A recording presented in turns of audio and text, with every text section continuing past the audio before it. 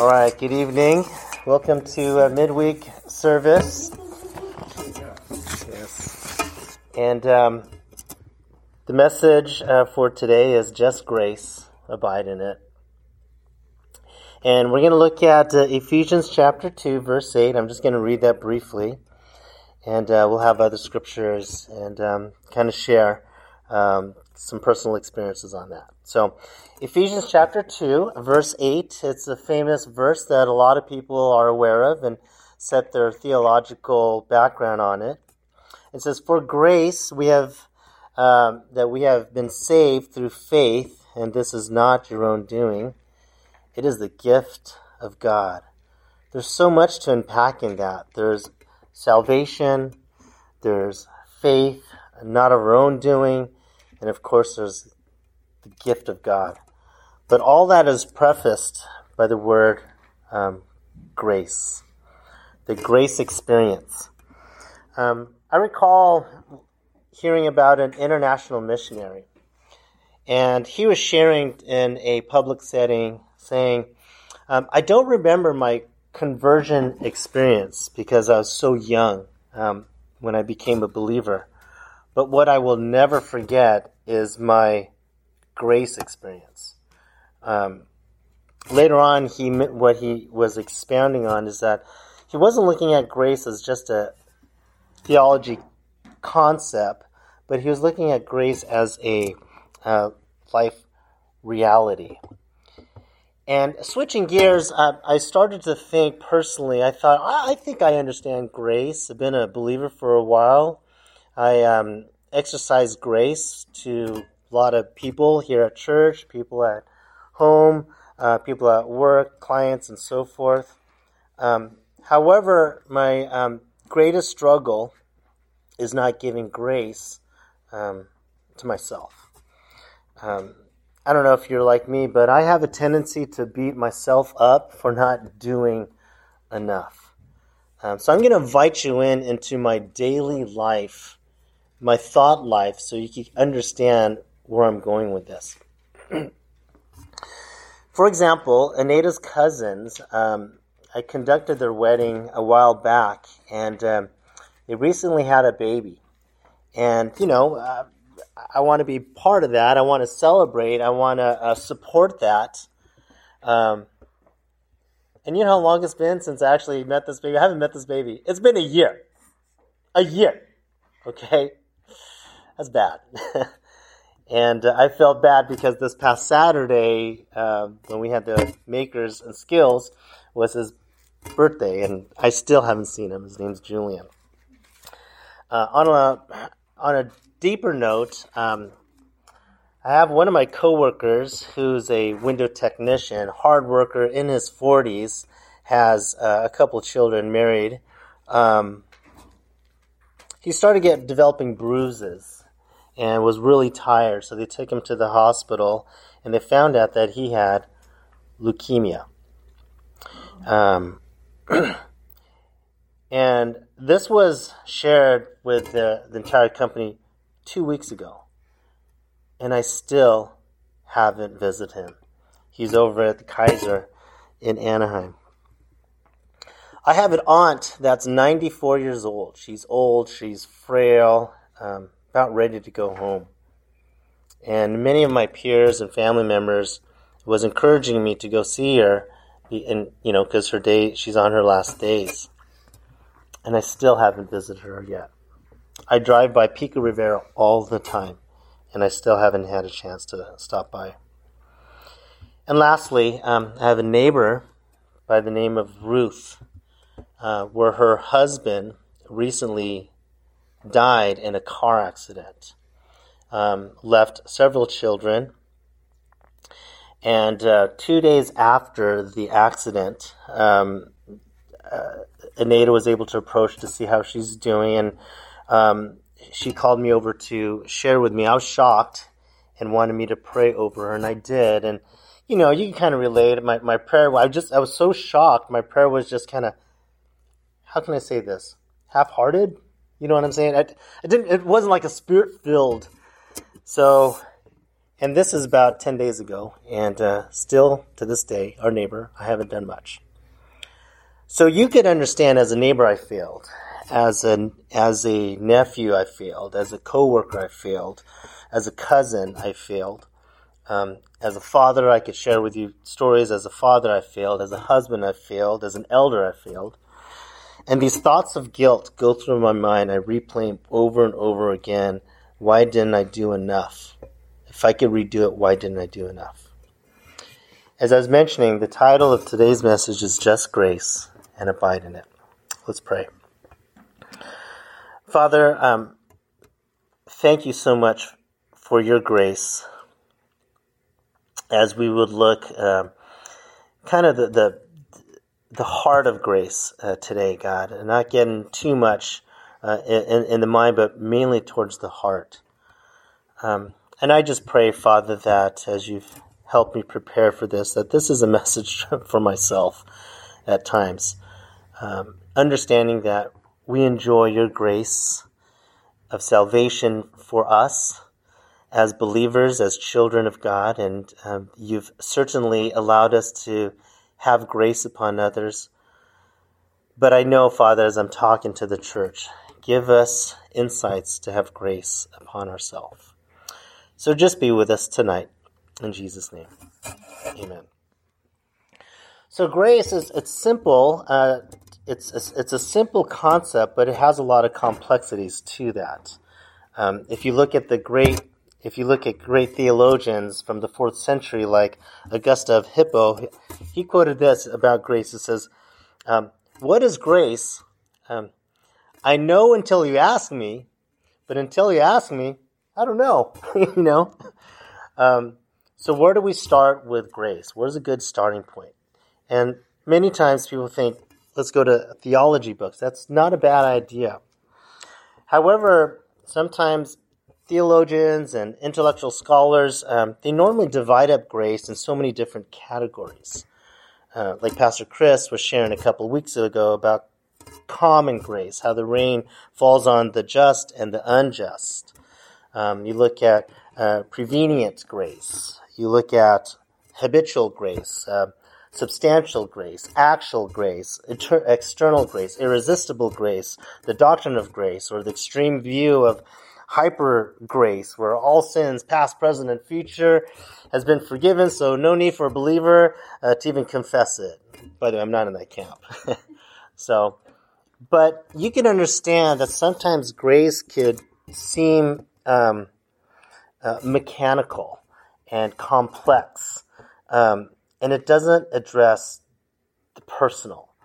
So our focus tonight is we're going to look at the personal and just focus just on grace. The late Pastor Chuck Smith wrote a book called Why Grace Changes Everything. And he defined it as a noun, saying, grace is being accepted by God even though I do not deserve it, even though I am not worthy of it. That was good. In regarding grace, what I'm learning is that grace is deep and personal. What I believe is that what grace is that it's how God feels about us. I'm not into like feelings or anything like that, but it's important to understand how God feels about us. So if we look at grace today, to understand it today, we have to understand what the original writers of the New Testament, their thought process when they're sharing about what grace is. The ancient word, some of you guys know, the ancient word for grace is charis. Charis. And what's different about charis, it has a variety of it has a variety in its definition. But the root word of charis is beauty. And that's where they stem from the words like charisma. You meet those people that come into a room that's very charismatic, that owns the room. I mean, I think of David. He like owns the room. Every room that he walks into, he like owns it. So he has a lot of charisma. He has, I think of him, or even like a Kathy Winchie. Maybe because she's tall. I don't know. But if there are 4 elements with charis, and the first thing is that charis is something that brings you happiness, joy, or it actually awakens pleasure. So if you look in the ancient times, they were entertained a lot by chariot racing. And usually the one that raced gave you a lot of pleasure or charis at that time. If we fast forward even to today's world, you see people on television wearing a cheese on their head and painting their bodies because their team is winning. There's a lot of charis. We look at the other side. If this past week, where the Dodgers lost to the Padres, several people at this church doesn't have much charis. Don't worry, I'm with you. The Raiders started off 0-3. I had no charis, but fortunately won on Sundays, 2-4. A little bit of charis. You guys get my point. So there's a sense of joy and happiness when we're thinking of charis. The second thing to look at of charis is it's something that's beautiful. And it's not necessarily appearance beautiful, but just beauty in the point where it's full of grace. So it's if you can imagine like a dancer or an athlete or even a musician, someone that's elegant and you don't see many flaws. I think of like when Bob plays the piano, he like closes his eyes and it's just like, it's so beautiful. I mean, it's like, I'm like sitting in the concert, and he's just like, he's practicing as I'm laying out tail. I'm like, that is amazing. It's charis. The third element of charis is that it's a supernatural power and help, almost like an aid. It's almost like if I can imagine, it's like a mystical power that goodness inspires others. So it's like an active expression of unselfishness. But usually that type is normally for peers. So I mentioned about my coworker Jesse. I have a very generous boss. His name's Scott. Unfortunately, he is agnostic. Working on that. And so when he found out about Jesse, he did a couple things. Number one, he told him and his family that he will pay for his insurance his health insurance until he's well, which I thought that was pretty awesome. In addition to that, he pooled all the employees. We didn't have that many. A lot of them were blue-collar workers, and asked them to donate to give to him. And what he did is, as everyone gave a few here or there, as much as they possibly could, because he has no income outside of his wife, and he brought it to them last Thursday, and he doubled it. And Scott was showing more charis than I am. You know what I mean? But that's what that meant as far as like supernatural power and help and aid. And then the fourth type, the fourth element of charis is an undeserving kindness. And it's like an unexpected gift or favor. And I think about City Bible Church this past Saturday of the Makers and Skills workshop and labor. There was close to 40 people that actually took the time on a Saturday, took sometimes their only day off, or sometimes some of them worked that day but chose to take the day off to go over, drive an hour and a half over there. Wouldn't get paid, didn't get recognized, couldn't take pictures, couldn't post anything. That is an undeserving kindness that this church, that I'm very proud of representing, that you showed charis, you showed grace to a lot of those moms and a lot of those kids on that. So with that in mind, if we look at this particular scripture, we start to think, how important is grace to Paul? If you study every single one of his letters, not only does it start, but it also ends with the word grace. If there is no grace, there is no gospel, right? Now, as a lot of us have been a believer for a while, and we've been preached at or taught normally the three-word definition of grace. It's kind of cliche, but it's a good starting point. What is grace? You hear it? God's unmerited favor. God's unmerited favor. So I wanted for this evening is to break that down as far as God's unmerited favor, to have you feel what grace is. Number one, it's God's. It's His. Grace belongs to Him. Actually, it's His character. It's actually who He is. If you look at the Old Testament, grace is mentioned 6 times. And in this particular verse of Exodus chapter 34, verse 6, he's talking about Moses, and he shares this. He said, "And the Lord passes before him, before Moses, and proclaimed," and he was actually proclaiming through a cloud. You may have heard of the term the Shekinah glory. So through this cloud, a voice was speaking.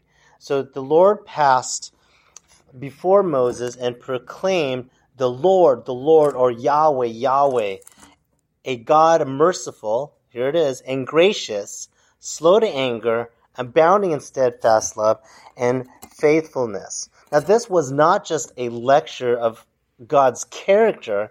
It was an emotional experience that tied to the word and the person of who God is. You look at that list, that's exactly what God is. He's merciful, He's slow to anger, He's abounding, He's steadfast love, He's faithfulness, and of course, He's gracious. All throughout Scripture, it talks about God of the Old Testament is gracious. If we look at the New Testament, grace is mentioned 112 times.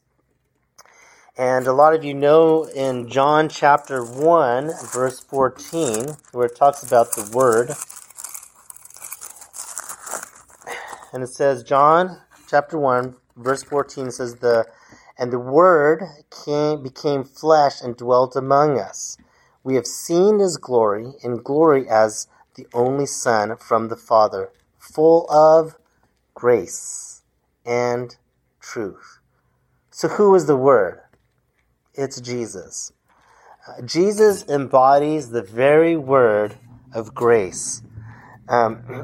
Jesus is beautiful, is joyous, is powerful, is kindness. He embodies that. So so the second aspect is unmerited. Unmerited, of course, means undeserved. So if a person works 8 to 12 hours, they should receive a wage of 8 to 12 hours, unless you're in commission sales like myself. If a competitor competes and ends up winning against their opponent, they should receive some sort of reward or trophy. Someone that's not capable of earning a wage or doesn't have a chance of actually winning or competing, yet they still receive a prize. That's exactly what unmerited, undeserving is. So sometimes you would think, okay, I get it. But what if an unmerited person plans on being good, or promises to be obedient, or is working on being holy? It doesn't matter. Grace is only found, here it is, in the giver and not the receiver. Okay, it's all about the giver, has nothing to do about the receiver at all. Okay, Romans 11:6 says, "But if by grace it is no longer on the basis of works, otherwise grace would no longer be grace." Grace cannot be earned. Grace doesn't care if you and I deserve it or not. It's His reason. It has nothing to do with us. And then the third word of our definition of grace is it's God's, it's unmerited, and then finally it's favor. Favor is how God sees and feels about us. It's sort of like you're favorable in someone's eyes. An obedient child is favorable in the parent's eyes. If you want to earn a politician's favor, you have to pony up some money, unfortunately. And that's just how the world works. Grease his palm. Right.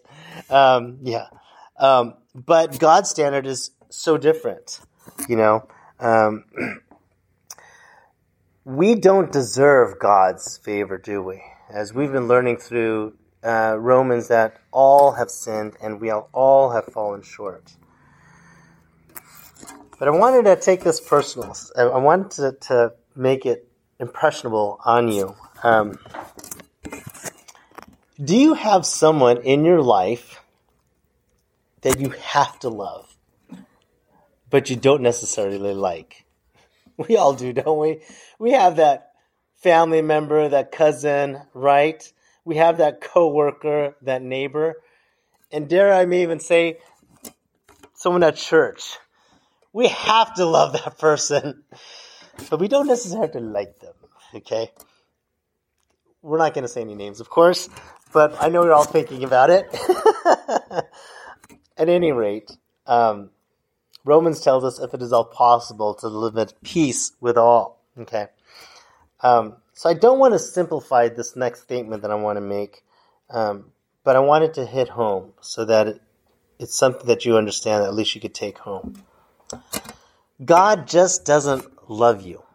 And a lot of times people keep it at that and they park there. God doesn't just love you, He likes you.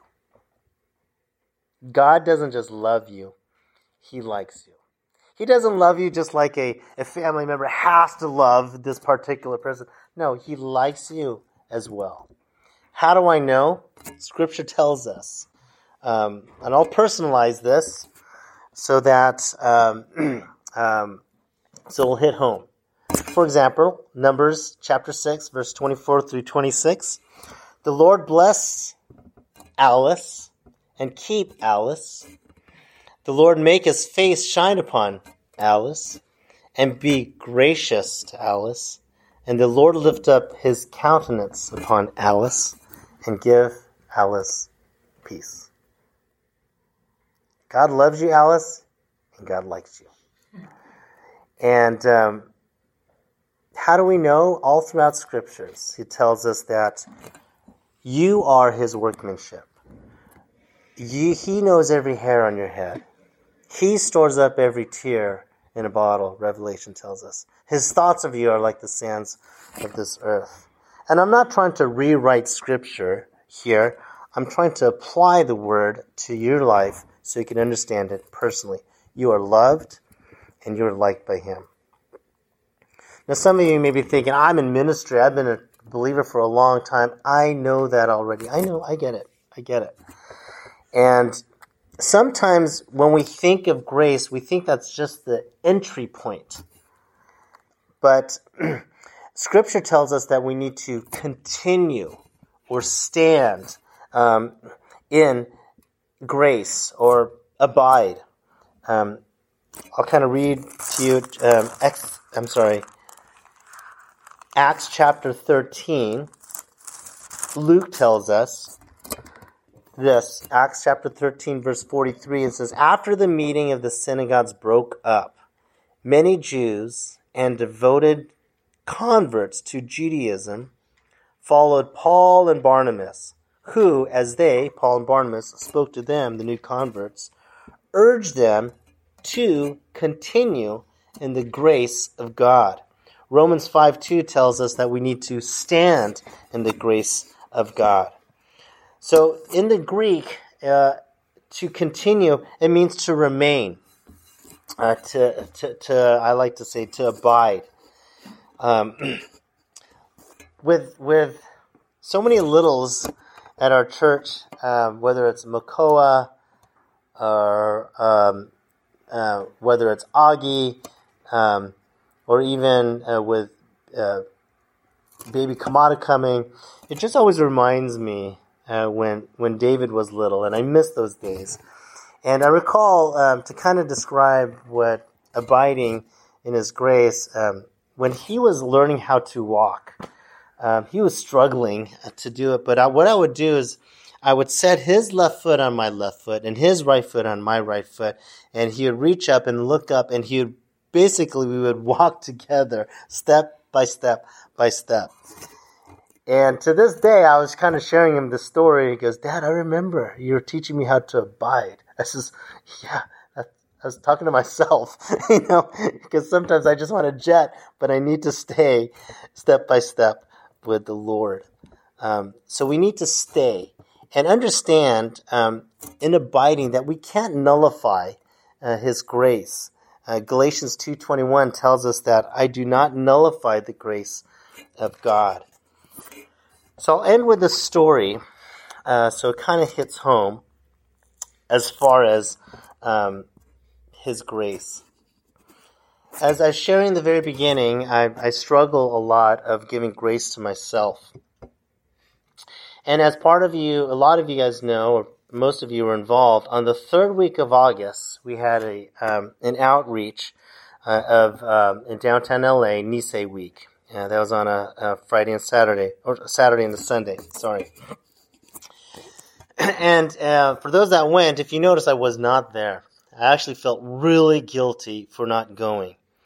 So the reason behind that, so that you know, despite what rumors of the church may have or not, word gets around, travels fast.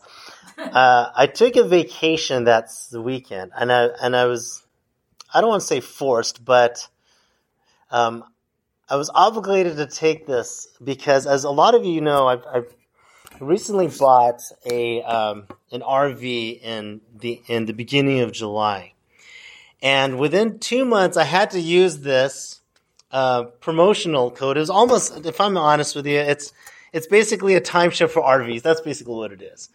And if it was free, I got to use it. You know what I mean? So I took Friday off and went over to Julian, heading over to Julian. That was the plan. And I felt super bad. And I told Garen, and Garen is so cool. He says, no problems, man. No problems. So, but I'm still feeling guilty because I want to be part of setup. I want to be part of there. But the whole weekend, I'm thinking about this the whole time. So, understanding the night before, this is Thursday night, I plugged in the RV, getting it prepped, getting fully charged, getting the AC, getting the refrigerator nice and cold. But there was a smell that was coming from the back, and it smelled like sulfur. And I finally pinned it down, and I realized it was one of the batteries. So if you're familiar with RVs, there's basically 3 batteries. There's one for the engine, and there's 2 from the back seat on. Okay, so it's one of the back seat on of the back. So I'm like, okay, I think God is telling me to cancel. That's what it is. God is probably telling me to cancel because I can't go. It smells, So the stubborn part of me is I go online, I'm like, oh, you could actually go with 2 batteries instead of 3. Let's do it. So I unplugged one of the batteries, and I go, and Ada's all like, what are we going to do? I says, I don't know. And David's cousin's in town from Arizona. We're planning this. Let's just go. So we end up going, thought nothing of it. The smell is gone. We have 1 battery left. Running was great. We had a great time over in Julian. On our way back, picked up an apple pie. Everything's hunky-dory. Everyone's passed out. Long weekend on a Sunday. Leaving Julian, the RV goes, literally pauses and then shifts back. Like, the lights turned off and then turned back. I'm like, this is the afternoon. I'm like, what is going on? And it went back to drive, and I kept going. I looked back. All right, we kept going. So continued to drive about another hour, getting close on the 5 freeway down South Orange County near James McCormick's, and it did it again. But this time, It stopped. So I desperately pulled over to the side and trying to figure out what it is. Even one of those highway people came over and checked the battery because all batteries are dead. It says you need a special tow. This thing is 12,000 pounds. So I called around and called my insurance, said if this is covered. And long story short, $2,000 later, I finally called a tow truck to have it towed. Because of COVID, they said it's only one person. So I sent the family off, the dog off, and the kids off, and they said it's going to be 90 to 120 minutes. I said, okay, cool. I'll get some time in. It's Sunday, side of the 5 freeway, bada bing, bada boom, get some time with the Lord. So I started off strong, almost felt like Job, and everyone's gone. It's getting closer, it's getting kind of late.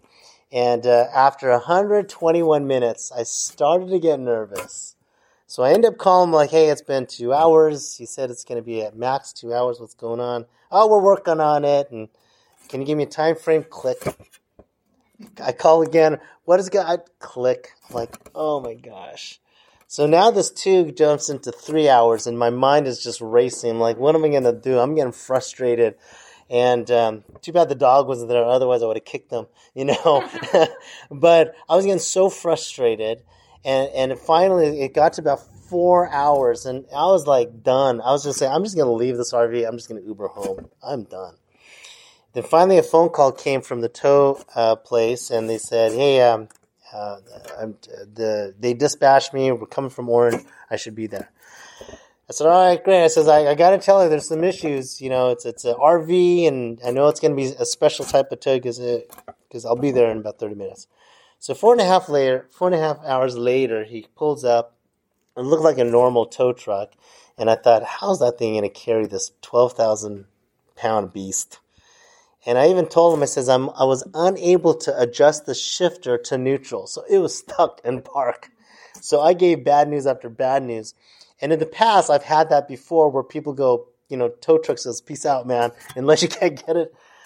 But when Lewis ended up coming, I shared with him all the issues and problems. I've been waiting. He goes, it doesn't matter. Let's get you home. I go, what? I go, let's get you home. He jumps underneath. He unplugs the cable and starts to go. His son is in the back. And it was getting close to 7:30, 8 o'clock. And jumped on and we ended up taking off. And he was just doing his job, right? But I was thinking, like, this is God's unmerited favor that he's giving me. And when he finally dropped it off, and I was fishing through my wallet, I didn't have a chance to go to the bank. I only had a few bucks here or there. Anita even made him a little quesadilla for his son type of thing. And I go, man, this is all I got. He goes, you know what? It's just the thought that counts. And I thought that was really gracious of him. Now, I'm showing you this story because in a practical sense, the way that I was perceiving it is that God really truly cared. That in that sense of his unmerited favor. It's obvious in the contents of grace that it's about God's grace, about ultimately our salvation. I know that, and we must abide in it. But if you think about the grace, it basically is the gospel. If you look at the acrostic of grace, it's simply God's riches at Christ's expense. That's how we ought to view his grace. Let's close in prayer. Father, thank you so much, Lord, for all that you're doing, God, in each one of our lives, individually and corporately as a church family. And you put this in my heart, Father, to share to our church family, just to let people know that we could abide, that we could understand just how awesome your grace is, and we could just abide in it. Remind us, Father God, where we came back and how you've pulled us out of the marry clay and have redeemed us. We thank you, Father, in Jesus' name. Amen. As I close, I'm going to go old school since Johnny went old school on Sunday. I used to do verse memorizations when I used to do the convalescent home. and I used the Old King James Version. But this verse displays in how God feels about you and me. So bear my voice. But Zephaniah 3:17 says, "The Lord thy God in the midst of thee is mighty, mighty. He will save, he will rejoice over thee with joy. He will rest in his love. He will joy over thee with singing. The Lord thy God in the midst of thee is mighty, mighty, mighty." A thought for you to take home. When God created Adam and Eve, he said that it was what? It was very good. When God redeemed you and me, the redemptive ones, he was singing. That's awesome. God's grace. God bless you.